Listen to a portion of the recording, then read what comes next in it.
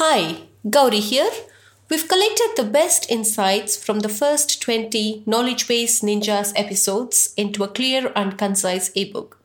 Simply send a blank email to ninja@bcast.email. That's ninja@bcast.email and it will be sent right back to you. Thank you.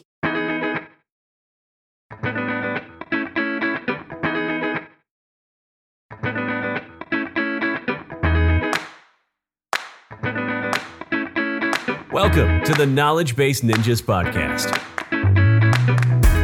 where Gauri Ramkumar of Document 360 finds the best SaaS self-service knowledge bases in the world and then interviews their creators. Let's get started with today's episode.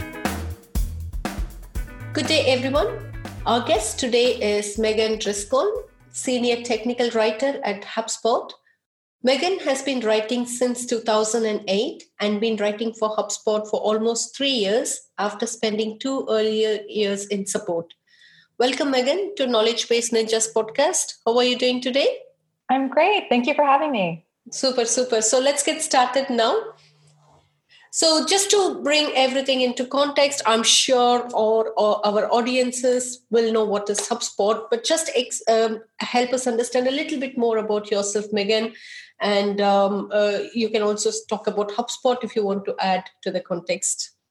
Sure. Well, in case anyone isn't familiar, HubSpot is a software platform for businesses. It's built around a free CRM tool, and we have a suite of marketing tools, sales tools, and customer service tools, as well as a CMS. I personally, before I got into technical writing, I was doing international student advising. So working with a large audience on visa immigration requirements. So that was a way that I kind of got a bit of a start in a technical type of writing for a broad audience. I moved into customer support because I was always very interested in software and tech, and I was curious to get into more of a startup atmosphere as opposed to the higher ed atmosphere that I was familiar with. And I spent about, as you mentioned, 2 years working in customer support. And during that time, I found I was always highly motivated to find a way to sort of streamline answers that I found were coming up for common questions and share those resources with support.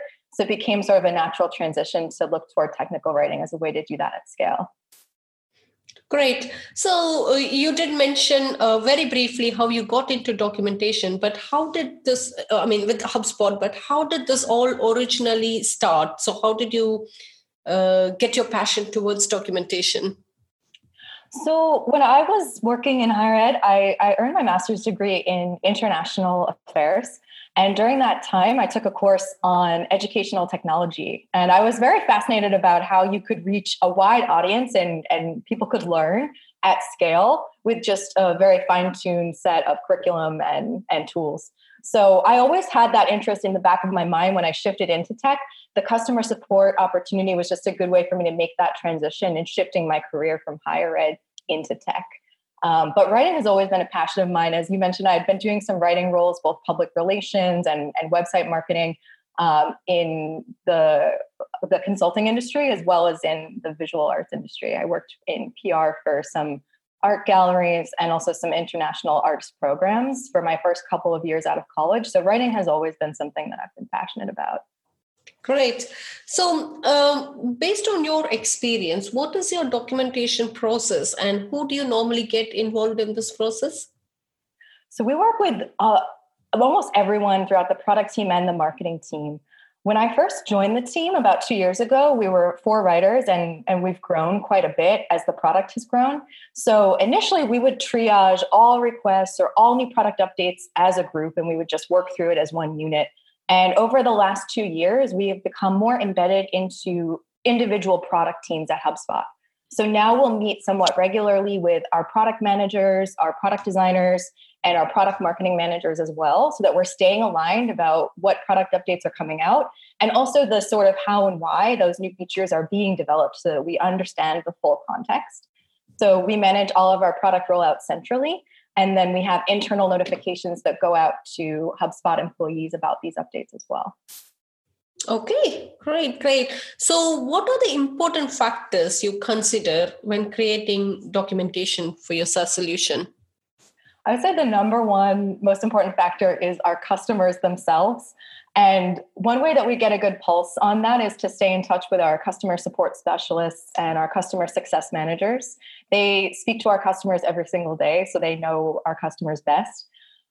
So we keep an eye on where we're seeing high volume of support tickets, and we'll use that to sort of inform where we need to be focusing our documentation efforts. Mm-hmm. Yep. I'm sure you being in the customer support yourself, you know how important documentation is when it comes to serving your customers, right? Very good. For sure. So that's my next question. So what role does documentation have in your customer service or success strategy? Well, for all new hires that join the customer support team or any aspect of the customer success team, we will give them a brief training during their onboarding to show them the different resources that we have. We also have a customer onboarding team. If customers elect to have a paid onboarding service, they'll move through some projects which organize different resources from our HubSpot Academy and the HubSpot knowledge base to help them learn the tools with some guidance. In addition to that, we work pretty closely with our community team. So this space where we have both our non-paying users and partners that work with HubSpot and paying customers all interacting together. So we try to create sort of an ecosystem where customers can find which resource type they need for their situation. Fantastic. So having such a kind process, what kind of reduction in workload have you noticed since introducing quality documentation? So that is a challenge for us to measure because HubSpot has grown so quickly over the last several years. So we've scaled our documentation efforts, but at the same time, we're growing our customers. So we're always seeing growth there. So one area that can be really satisfying to see improvements, it may be difficult to calculate the impact, but when we see a process within the product, which was formerly very painful or lengthy to document, when we see new features that are released, which sort of solve those problems and make them quite streamlined, that I think is the most satisfying way that we see the impact that documentation can have for our customers and for our support team as well. Great. So how often do you update your documents, Megan? We are constantly collecting feedback, both internally and from people on the front lines working with customers, and also from our product team. So we have sort of two streams of our work. We have the internal feedback where maybe a customer support specialist or a customer success manager might identify a problem in a document that needs to be addressed. Or we might be getting feedback from our product teams directly about new features that are being released. And our product team works really fast. So we are quite literally releasing features all the time. So it's difficult to say, but we're constantly working every day to update our documentation. It's just a matter of which stream that it's coming from. Mm-hmm. You did mention that HubSpot has got various divisions or departments or product lines. So how do you measure the quality of your documentation again for these departments? So we have a feedback mechanism on our articles, just asking whether or not the article was helpful. Relative to the number of page views that we get, the engagement with that feedback mechanism is not very high. It's pretty industry standard, hovering around 1%. So something that we've started to do recently is some internal research as well. So we've conducted internal survey and follow-up interviews with all of our customer-facing teams, including both sales team, customer support, customer success, and all of those consultants working through the onboarding process to get a pulse of which areas in the product the customers are feeling the most pain for self-serving on their own. And then also what aspects of the documentation are helpful and which aspects of the documentation are challenging. So we've implemented that quite recently, but we'll be doing that every single year to evaluate sort of how effective the documentation is and what we should be focusing on to improve each year. Mm-hmm. Very nice. So, are these documentation internal or external, or some of them internal, some of them external? All the documentation that we write is for an external audience, but it's used quite often by our customer-facing teams as well. Mm-hmm. Okay. So, are you generating any organic search traffic from your knowledge base at the moment? Oh, yes. More than half of the traffic to our documentation is from Google. So we see quite high volume. We get quite a high volume of traffic. And when we do, conduct a Google search for the topic that we're writing about, typically we see our knowledge-based documentation at the top of our Google search results as well. Mm-hmm.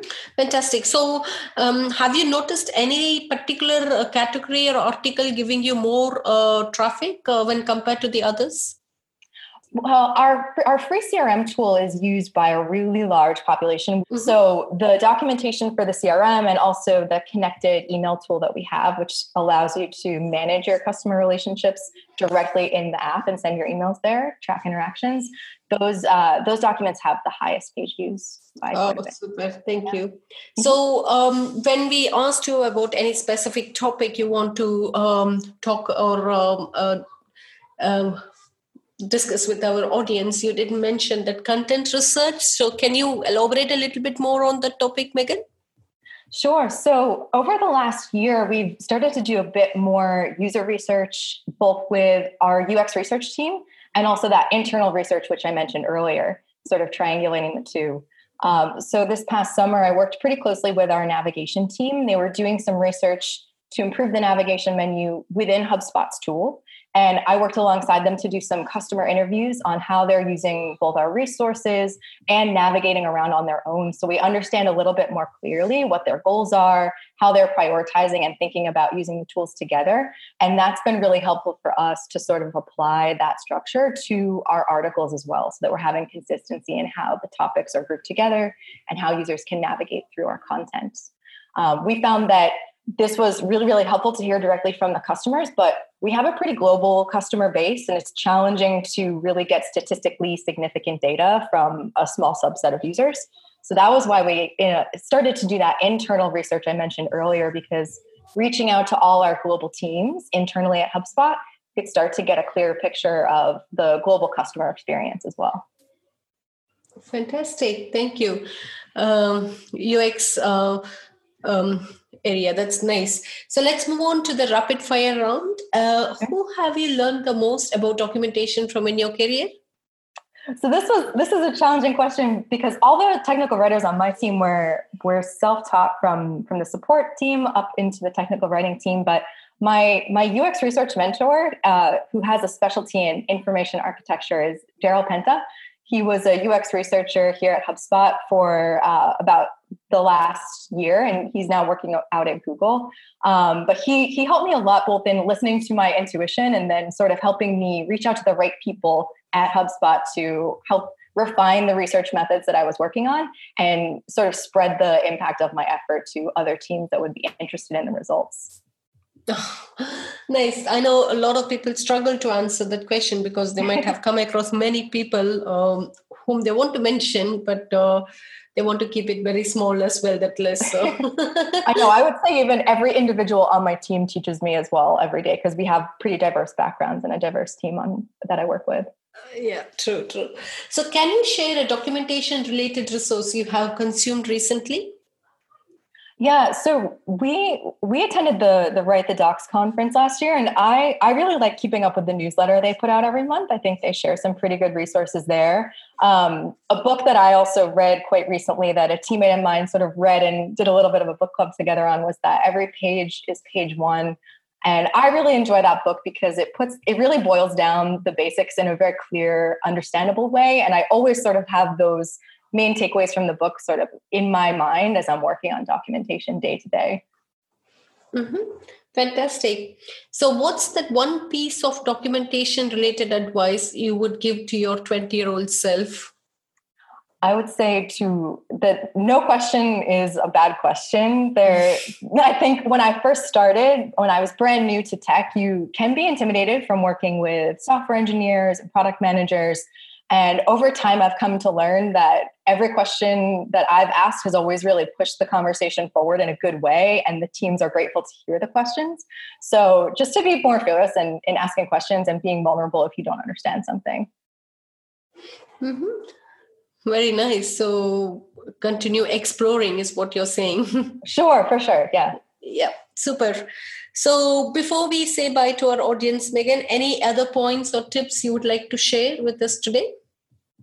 I would say kind of the same thing I mentioned earlier, to never really stop learning. I found over the course of doing the internal research that I've done at HubSpot, I reached out to a lot of different teams that I wouldn't have normally been interacting with, including our localization team and our marketing team. And it gave me a much broader understanding of the impact our documentation has throughout the business. So I would say to just not underestimate the impact that documentation has throughout other departments at your company. Nice.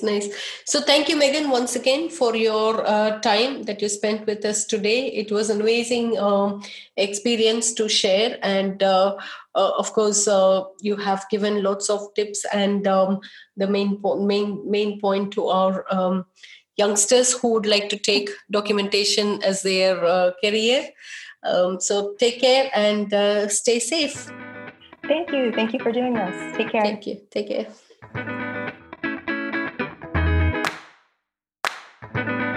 Thanks for listening to today's episode of the Knowledge Base Ninjas podcast. Please head to iTunes, rate, and provide honest feedback on the podcast. See you next week.